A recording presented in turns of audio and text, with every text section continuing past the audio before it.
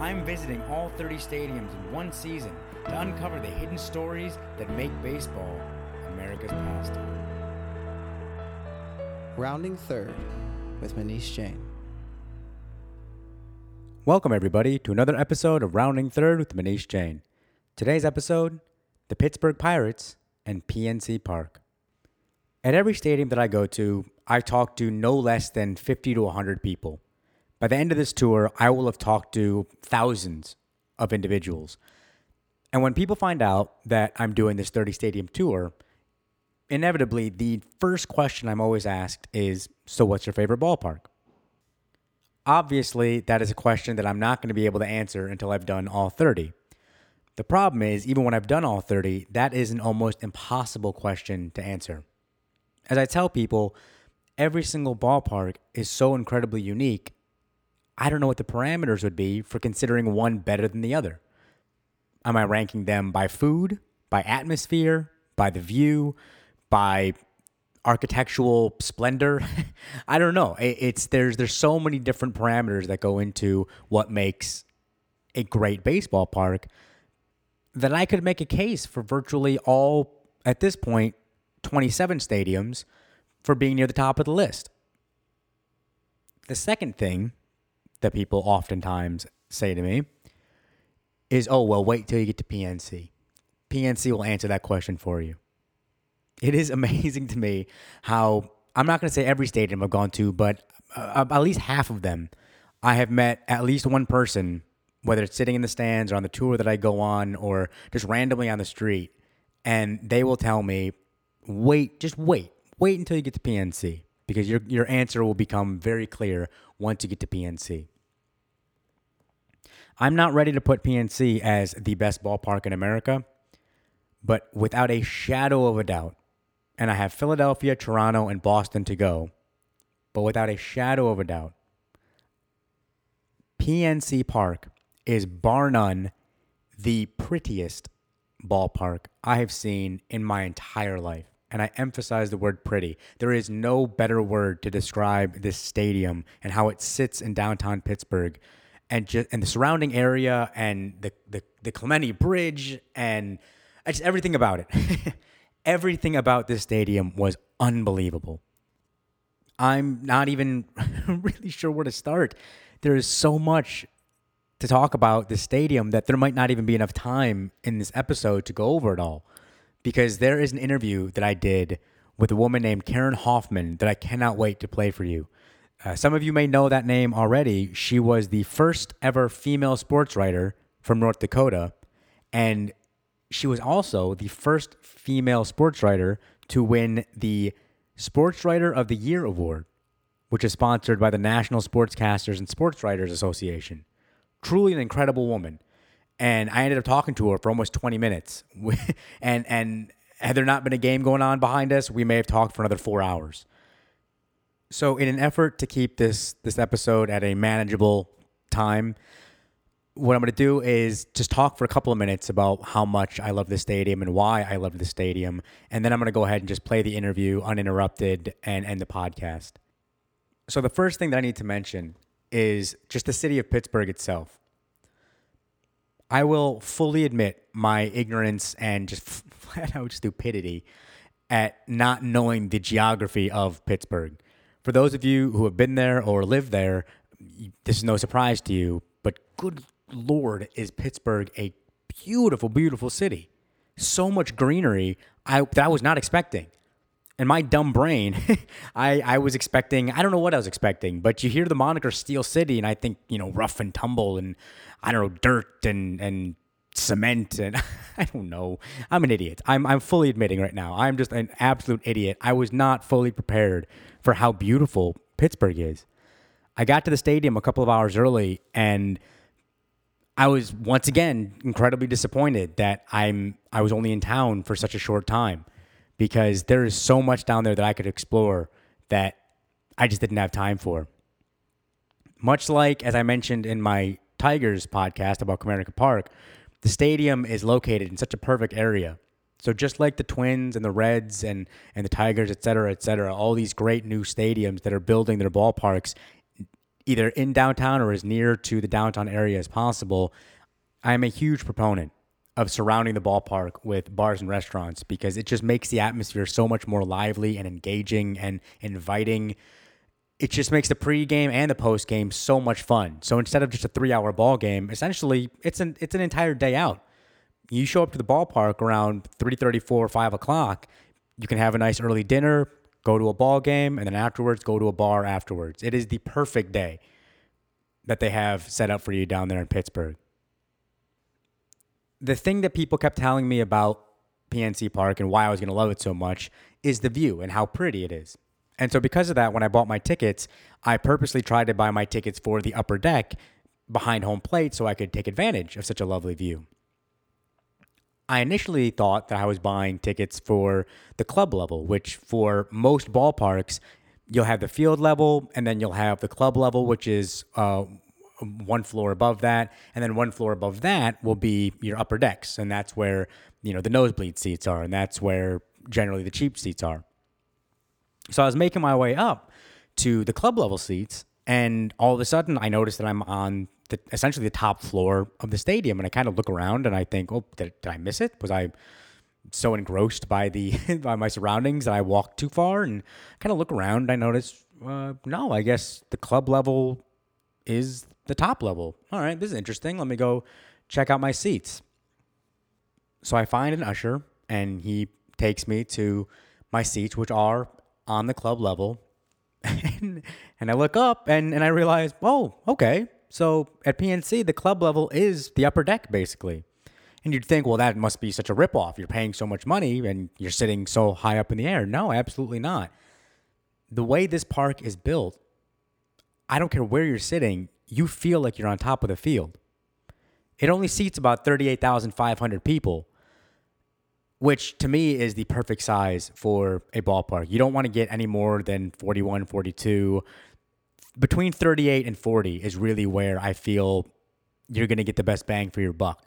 Because in addition to having the 38,500 seats at PNC, they have that giant rotunda, which can be filled full of standing room only, which you can stand 3 or 4 deep for a playoff run or for a rivalry game or for whatever it may be. There's plenty of places to shove some folks in there. But for an 81 game season, if you can draw 38,000 plus to your ballpark on average, you're doing a pretty good job. One of the most frustrating things that I've seen over the summer is empty seats at the ballpark. Oftentimes, they're the ones directly behind home plate that are left empty because those are the very, very expensive corporate seats, the $80,000, $100,000 a year season ticket holder seats.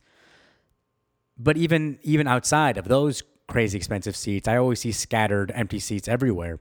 And when you've got a stadium that seats 42, 44, 45, 50,000 people, it's going to be a lot harder to fill that place, even to the point where it looks full. Even if you have 38,000 people in a place like, let's say, Coors Field, it looks like it's half empty because there's just so many empty seats.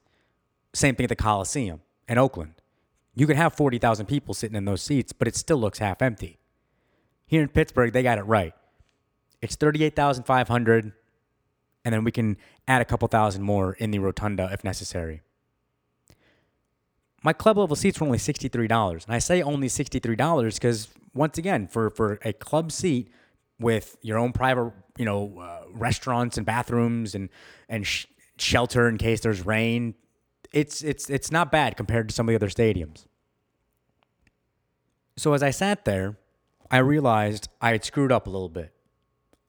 I was in Pittsburgh on a weekend, and I wasn't able to get there Friday night, so I was there on a Saturday. And the only game time that was available on Saturday was 4 o'clock p.m. They weren't playing any night games over the weekend that I was there. Everyone told me that the reason why the view at PNC is so beautiful is that at night everything gets lit up outside of the stadium. So I sat there very dejected thinking, okay, I like this view. Downtown Pittsburgh is absolutely pretty. You've got the riverfront to look at, the bridges, the nice buildings. You really feel like you're a part of the city when you're sitting inside the stadium. But in the middle of the day, it's not that pretty. So I sat there a bit dejected, a bit frustrated, realizing, I ruined it. I should have been able to see this stadium at night, but now I don't have the chance. But it's a 4 o'clock start. So maybe, just maybe, if there's an extra inning game, it'll go till 8:30. So let's all pray. And I got all my seatmates, and we all together were willing this game to continue on. All of a sudden, though, in the third inning, the Arizona Diamondbacks put a 6 spot on the board, and it was 8-0 very, very quickly. And my extra innings plan was looking less and less likely. But in the bottom of the third, the Pittsburgh Pirates decided to give a little something to me. And they scored 4 in the bottom of the third, making it 8-4. And all of a sudden, it was only the third inning, and it was already after 6 p.m. This game was dragging. It might not go into extra innings, but with a high-scoring game, there's always a possibility that this thing is going to go on for a very long time. The final score ended up being 15-5 because the Diamondbacks put up 7 runs in the 8th and 9th innings. They scored 4 in the 8th and 3 in the 9th. They kept on scoring, and by the end of the game, the seatmates that were left, the folks that were sitting around me that hadn't left the game early, we were all just... It was kind of amazing to see some Pirates fans very unselfishly rooting for the Pirates to give up a run or two more just so we could extend the game a little bit longer so I could get a nice view of the stadium at night. So the game ends up ending around 8 o'clock, which was a little bit too early for the real sunset to come down. Sunset was about 8:14, 8:15 on my game day. And so I very cleverly decided, you know what I'm going to do? I'm just going to stick around until they kick me out. I need to see this stadium lit up. I need to see this city lit up. This is what everybody has been telling me for months. You got to see PNC. PNC is the prettiest park. So for the first couple minutes, I kind of just hang out there as everyone's filing out. I see the ushers talking to folks, and then I kind of quote-unquote drop my lens. And I'm underneath the seats looking for my lens cap for my camera, telling, oh, no, I'm sorry. I'm just looking for my lens cap. Just as soon as I find it, I'll be out of here. The next thing I notice, everybody is gone. Even the ushers have left. I am now the only person left in my section. And I look up, and I see security guards coming my way. Now, they don't see me quite yet. So I make my way down from the seat where I was at, down to the very front row that was kind of being blocked off by the camera well. So I find a seat that is strategically placed where, unless you're really looking for me, you can't see me. I'm a 5'6" little man. I can blend in pretty easily. So I sat there for about 15 minutes. Sunset comes. I start seeing the buildings light up a little bit. My heart starts to race as I realize that I am the only person left in this ballpark. The ushers have gone home. Everyone else has gone home. I can see the security guards walking up and down the aisles, and I can see the guys and girls power washing the seats for tomorrow's game. But other than that, it's just me. And then the next thing I see, the tarp is coming onto the field. So they are shutting down the stadium for the day. And I'm just sitting there anxiously waiting to get a shot of PNC Park at night. Another 15 minutes goes by, and I see the Clemente Bridge starting to light up. And that is when my heart slowed down. And that is when my anxiety went away, because everyone was right. It was unbelievable how quickly, as soon as it got dark, I zenned out. I had been so anxious. I'd been so worried. I didn't want anybody to yell at me. I didn't want to get anybody else in trouble. I just wanted to get a picture. That's already all I wanted. I just wanted to get one picture for the website. And as I sat there and the sun set and the lights turned on, a sense of calm just washed right over me. If you're ever going to go see a game at PNC Park, you need to see it at night. PNC Park is the prettiest ballpark in America, period. Please head on over to roundingthird.net, where you can see a couple of the photos that I was able to snap. And you can see the result of my clever little ruse to to stay a little bit later than everybody else. I ended up leaving the stadium and, yeah, pretty much being the absolute last person that was there. So if there were any security guards that saw me and were very gracious enough to allow me to just sit and get a picture, thank you very much. I really appreciate it. Like I said, I was in no way, shape, or form trying to cause any trouble. It was worth it. It was so completely worth it. PNC Park is so unbelievably beautiful. So please check out roundingthird.net. There you'll be able to find some more of my thoughts about why I love the stadium so much, because right now what I want to do is move on, and I want to play this interview for you because Karen was so cool and so impressive, and it was really fun to talk to a trailblazer. This is a woman who I wish we had more time so I could have gotten into the specifics of what it was like to be one of the only women in the locker room during the 1979 World Series. She has lived an incredible life and is worthy of much more than a 20-minute interview on this podcast. But for the time being, we get to all enjoy some words of wisdom from Karen Hoffman. And I think I mentioned it in the interview itself, but honestly, you never know. You never know who you're going to sit next to when you come out to the ballpark. So please enjoy my interview with Karen Hoffman.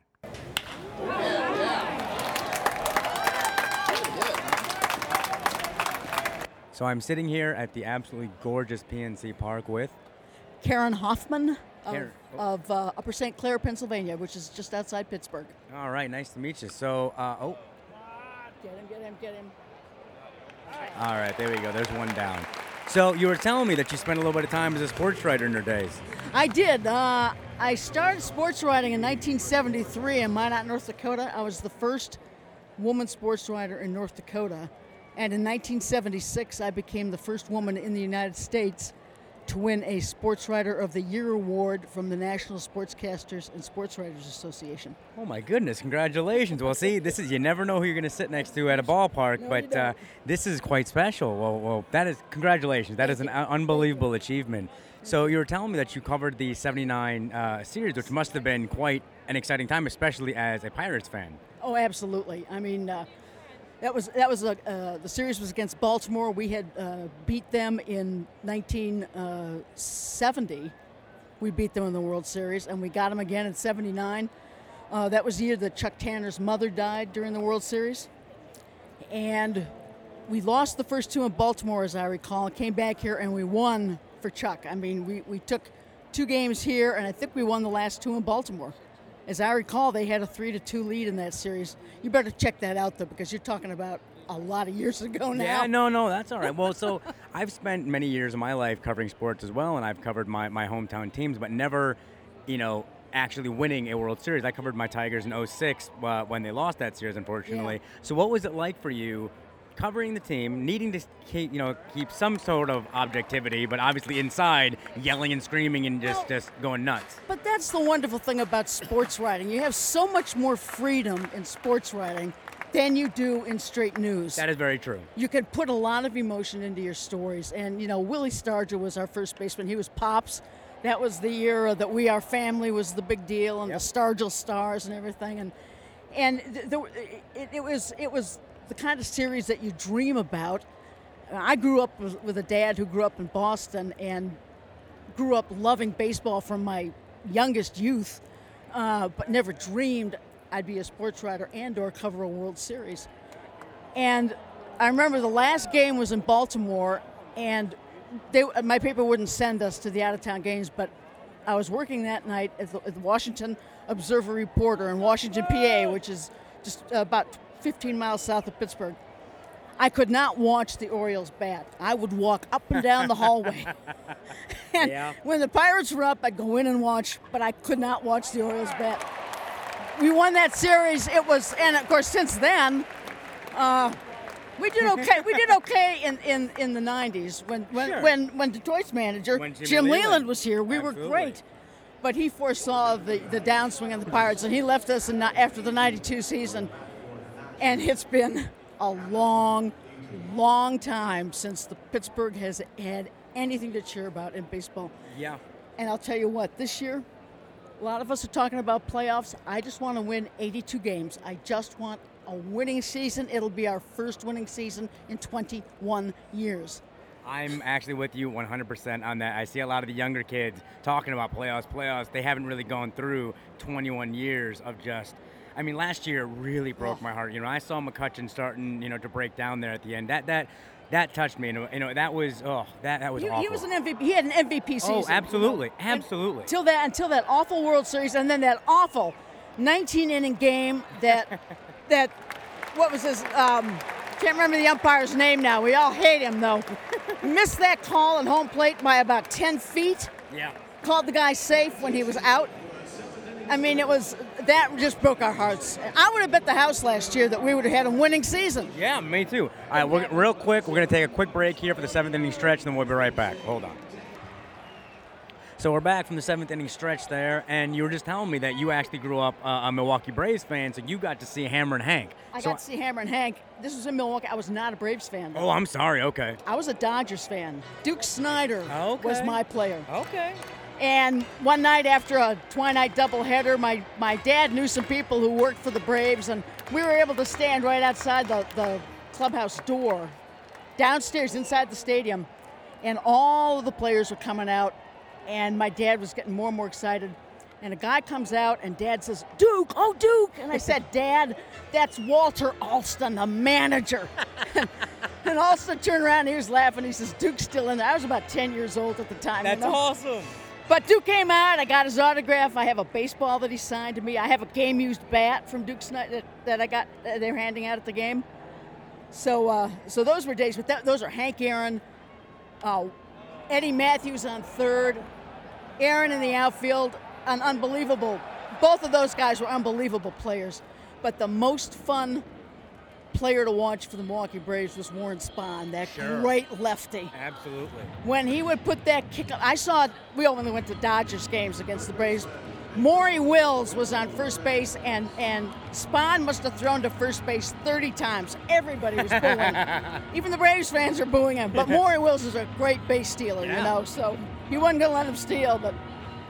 Yeah, when you grow up with baseball, it's just... So this is the thing. You have no idea how excited I am right now, because part of my tour is trying to find more women that, come out to the ballpark, and I've met some amazing, awesome women thus far over the last couple of months, but this is one, you are the real deal. You are who I've been looking for 2 months right now. Oh, you're so sweet. But here's a fact for you about PNC Park.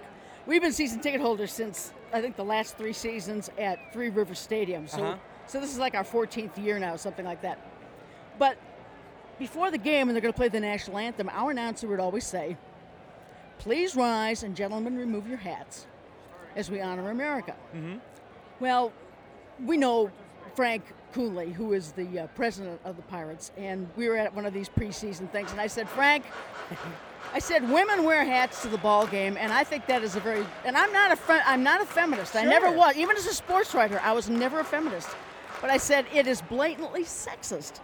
I said, I leave my hats on because they say, gentlemen, they changed it." I heard that today. And the reason that the guy said that he fought it, even when Cooley went to him and said, "Change it, say, and just say, please rise and remove your hats. Take out the gentleman."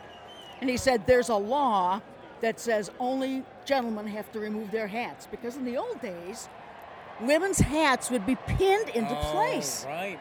So it actually was written into the law that at games only men had to remove their hats, and that's why the announcer wouldn't change it. But finally he. Yeah, no, I mean, the president says change it, and he finally changed it. Oh no, absolutely. But that's fascinating. I didn't know that. And it's something you ought to look up, because I didn't know that either. But that was why you didn't. That is very interesting. All right, so, but cause one of the things I'm trying to figure out, and I talked to a young girl about this, and I'll tell you what she said in a moment, but what do you think we can do to bring more ladies out, to bring more women out, more little girls out to the ballpark, to make them actually fans, not coming with their boyfriends or their husbands or their sons, but actually coming and following the game? When I was in school, I graduated from high school in '67. Mm-hmm. Until Title IX was passed in '72, there was no sports for girls in public schools. None. Right. Okay? And that's 99% of the reason why you would never maybe see little girls at the ballpark. Now, when I was growing up, I was at the ballpark. I was a little girl. On Sundays here in Pittsburgh, we have what they call Kids Days, and before the game, a little kid will be at each base and in the outfield, and the players come out and they sign the ball and give it to. 9 times out of 10, more than half of the kids out there are girls. That's awesome. That's awesome. Okay. It's awesome. Our ball girls we've always had women out there, young women out there. If you go back and look through old photographs of games in the 50s, you will see a lot of women in the stands. Well, I met a woman in Baltimore who said she grew up here, and when she was a kid, I believe it was either the 50s or the 60s, they would have ladies' night, and she would come, her and her sister would come with her father, and that was the first I'd really heard of a ball club that early trying to really say there's a ladies' night, let's bring the girls out. So Pittsburgh seems to have been on the forefront of bringing women to the ballpark for quite a while. I would hope so. I would think so. I'm still waiting for them to have a woman announcer, a woman play-by-play, or a woman color announcer would be great. Well, the young lady that I spoke to in San Francisco was mentioning that for her, because she's a big baseball fan, she's about 20 years old, and she was talking about how it might be because at a certain point they make the little girls stop playing baseball and make them play softball. And to me, I agree with that because softball and baseball are so different of sports. They're not. I've tried throwing a softball and my arm doesn't do it. I cannot do it. Do you realize that girls play basketball with the same size basket with the same height hoop as as boys do? Yeah. There's no reason for there to be two completely separate sports. Look, I'm not saying softball is a great sport unto itself, but I think that it's harder to play. I agree. The ball you cannot hit a softball as high as any and to get woman. To get a grip on that. Any woman out there could catch a fly ball. Yeah. In a major league ballpark. Oh, and just the exchange from when you're catching the ball, the exchange to throw it. Exactly. It's a harder game. They're heavy and they're bulky and it is. I played softball when we were in North Dakota. It was the highlight of my life because it was the first time I actually played in an organized league. Believe it or not, Minot, North Dakota, they have softball leagues in the summer for kids up to people in their 60s and whatnot. They're all in leagues. They're all in the leagues of comparable talent. And so I played for maybe 4 years when we lived out in North Dakota. And it was great, but men do not realize how much harder it is to catch a fly ball when it's a softball. I agree. And it has no height on it. Yep. You have no time You can't camp under it. You got to really be. You've got to get there fast. And out here, I mean, you can camp for 20 seconds before the thing comes down. All right, so we got to get back to the game here, but I wanted to just ask you a couple last questions here. So the first question is essentially, if you can just tell me your absolute favorite memory here at PNC Park, whether it be as a writer or as a fan, just the one moment that you can say, this is quintessentially Pittsburgh baseball, this is what it means to be a Pirates fan. And then the second question is just if you can remember your earliest memory of actually coming to any ballpark, whether it be with your father, your friends, whoever, and just kind of what it was like, when you first laid eyes on a diamond or on a stadium, what it felt like. Yeah. Well, I have to tell you that my quintessential moment in baseball, other than the years that I was a sports writer, and I didn't do it for professional reasons, I always bring my glove to the game. Yeah. I had never caught a foul ball. But in the last Friday night game of 2004, we were playing the Cincinnati Reds. D'Angelo Jimenez was at the bat. At that time, those two seats were our season ticket seats. Foul ball came back. I caught that thing. I was 55 years old at the time. It was, without question, the life memory of my now 64 years of life. That was the most exciting moment of my life. It was a fly ball, and I had tears in my eyes the whole rest of the game, That is something that only another baseball fan understands. Because believe me, I've been going to games for 25 years. I've gotten close several times, but it's never happened. And it doesn't count if you catch it in your bare hands, and it doesn't count if you pick it up off the ground. But if you catch it in a glove, you feel like a ball player. I agree 1,000,000%. That was a highlight. But for Pirates baseball, this season there have been so many highlights. But I think it's the way the Pirates have come from behind in so many games. They're not giving up the way they just seem to collapse if they'd fall behind in previous seasons. But I would have to say that probably one of the absolute highlights was when I was here with my nephew. Willie Stargell was still playing, and he hit a home run. Well, that would have been Three Rivers Stadium, but he hit a home run that went into the right field upper deck at Three Rivers Stadium. Here at PNC Park, oh boy, PNC Park, the highlight. This is baseball. I know it's been a rough couple of decades for you. Oh, it has been. And now everything's just kind of coming together, you know. I think when Starling Marte came up, sure, the first pitch thrown to him, he hit out into left field. Nice. And I think he had 2 home runs that game. I think he did, yeah. And that clearly was a high. The same thing happened with Garrett Jones. He hit 2 home runs in his first game here. Okay. Andrew McCutcheon, just about anything he did. Well, there was just a couple of weeks ago, there was a play he made out here. I mean, he ran in between where Tabata is and where Neil Walker usually would be out there just on the grass. Yeah. He came all the way in from center field and slid on his butt and caught the ball. So we're talking about 100 feet there that he ran. Easily. All right. The speed in this outfield is unbelievable. I've been noticing that. You guys got a lot of speed out there because you got a lot. It doesn't look that big, but it plays big. You got a lot of outfield out there. 410 there in left center, which is a deep part of the ballpark. All right, so then now what is just, if you can remember your earliest memory of, really coming to a ballpark? Well, my very first ballpark was actually at Wrigley Field in Chicago. We never got into the stadium. My dad and his mother from Boston were there. I was been 4 years old at the time, 5 years old. And it was starting to pour. It was starting to rain. We were just coming into the concourse. And Dad saw a man going up the stairs. And he said, "That's Hank Bauer. That's Hank Bauer." And then my grandmother said, "It's raining. We're not going to stay." So I never saw the field. But Milwaukee County Stadium, there were night games. It wasn't where that guy was hit tonight. But it was just beyond where the dugout ends here. My dad and I were about 5 rows back, so that I could look across and see Duke Snyder in. You got a good dad. In the dugout, Yeah. and that was the day that I got the baseball signed by him. That is beautiful. Again, Dad knew somebody with the Pirates or with the Braves, yeah. and they went down and had him sign the ball and brought it over to me while I'm sitting there in the game. I mean, That wow. You know but what? But an old man was sitting. We were right on the aisle, 5 rows back. The guy in the first seat on the other side got hit by a line drive right above his right eye. The ball bounced from his head inside first base into fair territory. Oh, my God. And that guy just sat there, blood streaming down his face. They had to help him out. I thought, oh my God, they must have killed him. But when I saw that today, that gave me a lot of memories. Yeah, we had another one today of a gentleman getting hit down by the visitors' dugout. It's not safe. No, you got to be alert. But you know what, though? It's. I don't want to end it on a down note there, so we'll just We'll do something else. Yeah. So.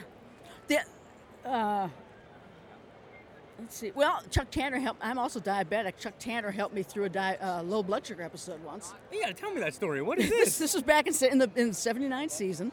I missed a game.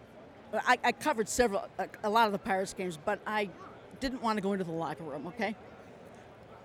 I was a woman. This was still in the late '70s. I mean, when I came into sports writing in '73, there were no women sports writers. I mean, it was an absolute rarity. And I just felt I didn't travel with a team. I didn't know the guys that well. I was really uncomfortable going in. But it was the game before that I'd covered had been bat day, and the fans had been throwing. It was Dave Parker miniature bat day, and the fans had been throwing these bats out at Dave Parker during the game. Oh, God. And apparently in the locker room there was a big blow-up, and I missed it because I wouldn't go into the locker room. So the next game I covered, my boss said, "You will go into the locker room." So I did. They couldn't keep me out because of Title IX and all that stuff. But clearly my blood sugar was going down. And I still remember Jim Bibby coming up and saying to me, "Are you here to make love to me?" And I said, no, I'm really not.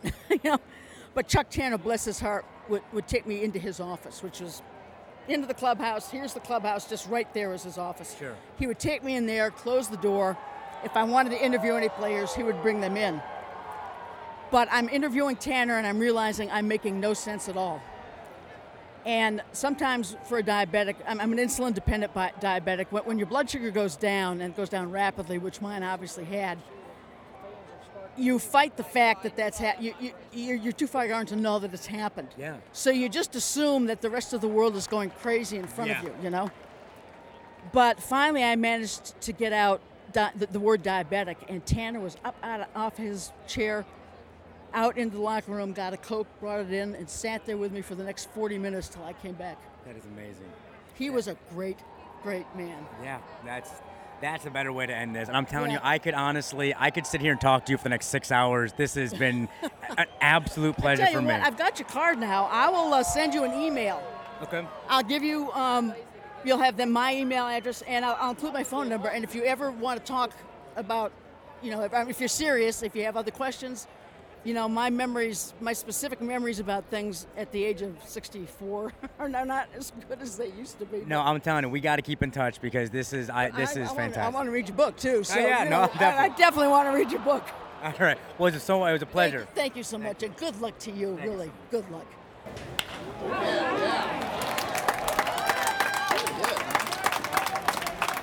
And we're back. I hope you enjoyed that interview as much as I did.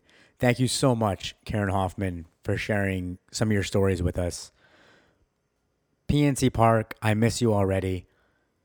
I'm definitely going to be coming back sometime soon. Hopefully, one day to see you in the World Series. Because this place is going to absolutely lose its mind. And I want to be here for that. Head on over to roundingthird.net so you can take a look at some of the pictures that I took and some more of my expanded thoughts on this stadium. You really do need to check out those photos.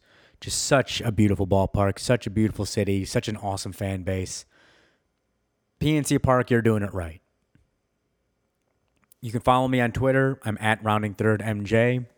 If you have any questions or comments or stories or really anything at all that you want to chat about, shoot me an email at roundingthirdpodcast@gmail.com. Blake White, thank you so much for the intro and the outro music. Please head on over to iTunes, search Blake White, More Like Myself, buy his album, enjoy it. You will absolutely love it. I guarantee it. Icarus Ronan for the help on the web design and just a countless number of other things that you've helped me with over my lifetime. You are amazing. Thank you so much. Krishna Jain, I'm going to thank you for helping me with the photo editing, but this is the episode where you were lucky enough to be able to touch up some pictures of PNC Park. So while I'm going to thank you, I do feel like it was a bit of an honor for you to touch up some photos of this beautiful PNC Park, because it was an honor for me to take those pictures. Thank you so much for listening. I appreciate each and every one of you who download and listen to this podcast. It's almost over. 3 more stadiums to go. So I hope you'll all stick around as I continue to round third, heading for home.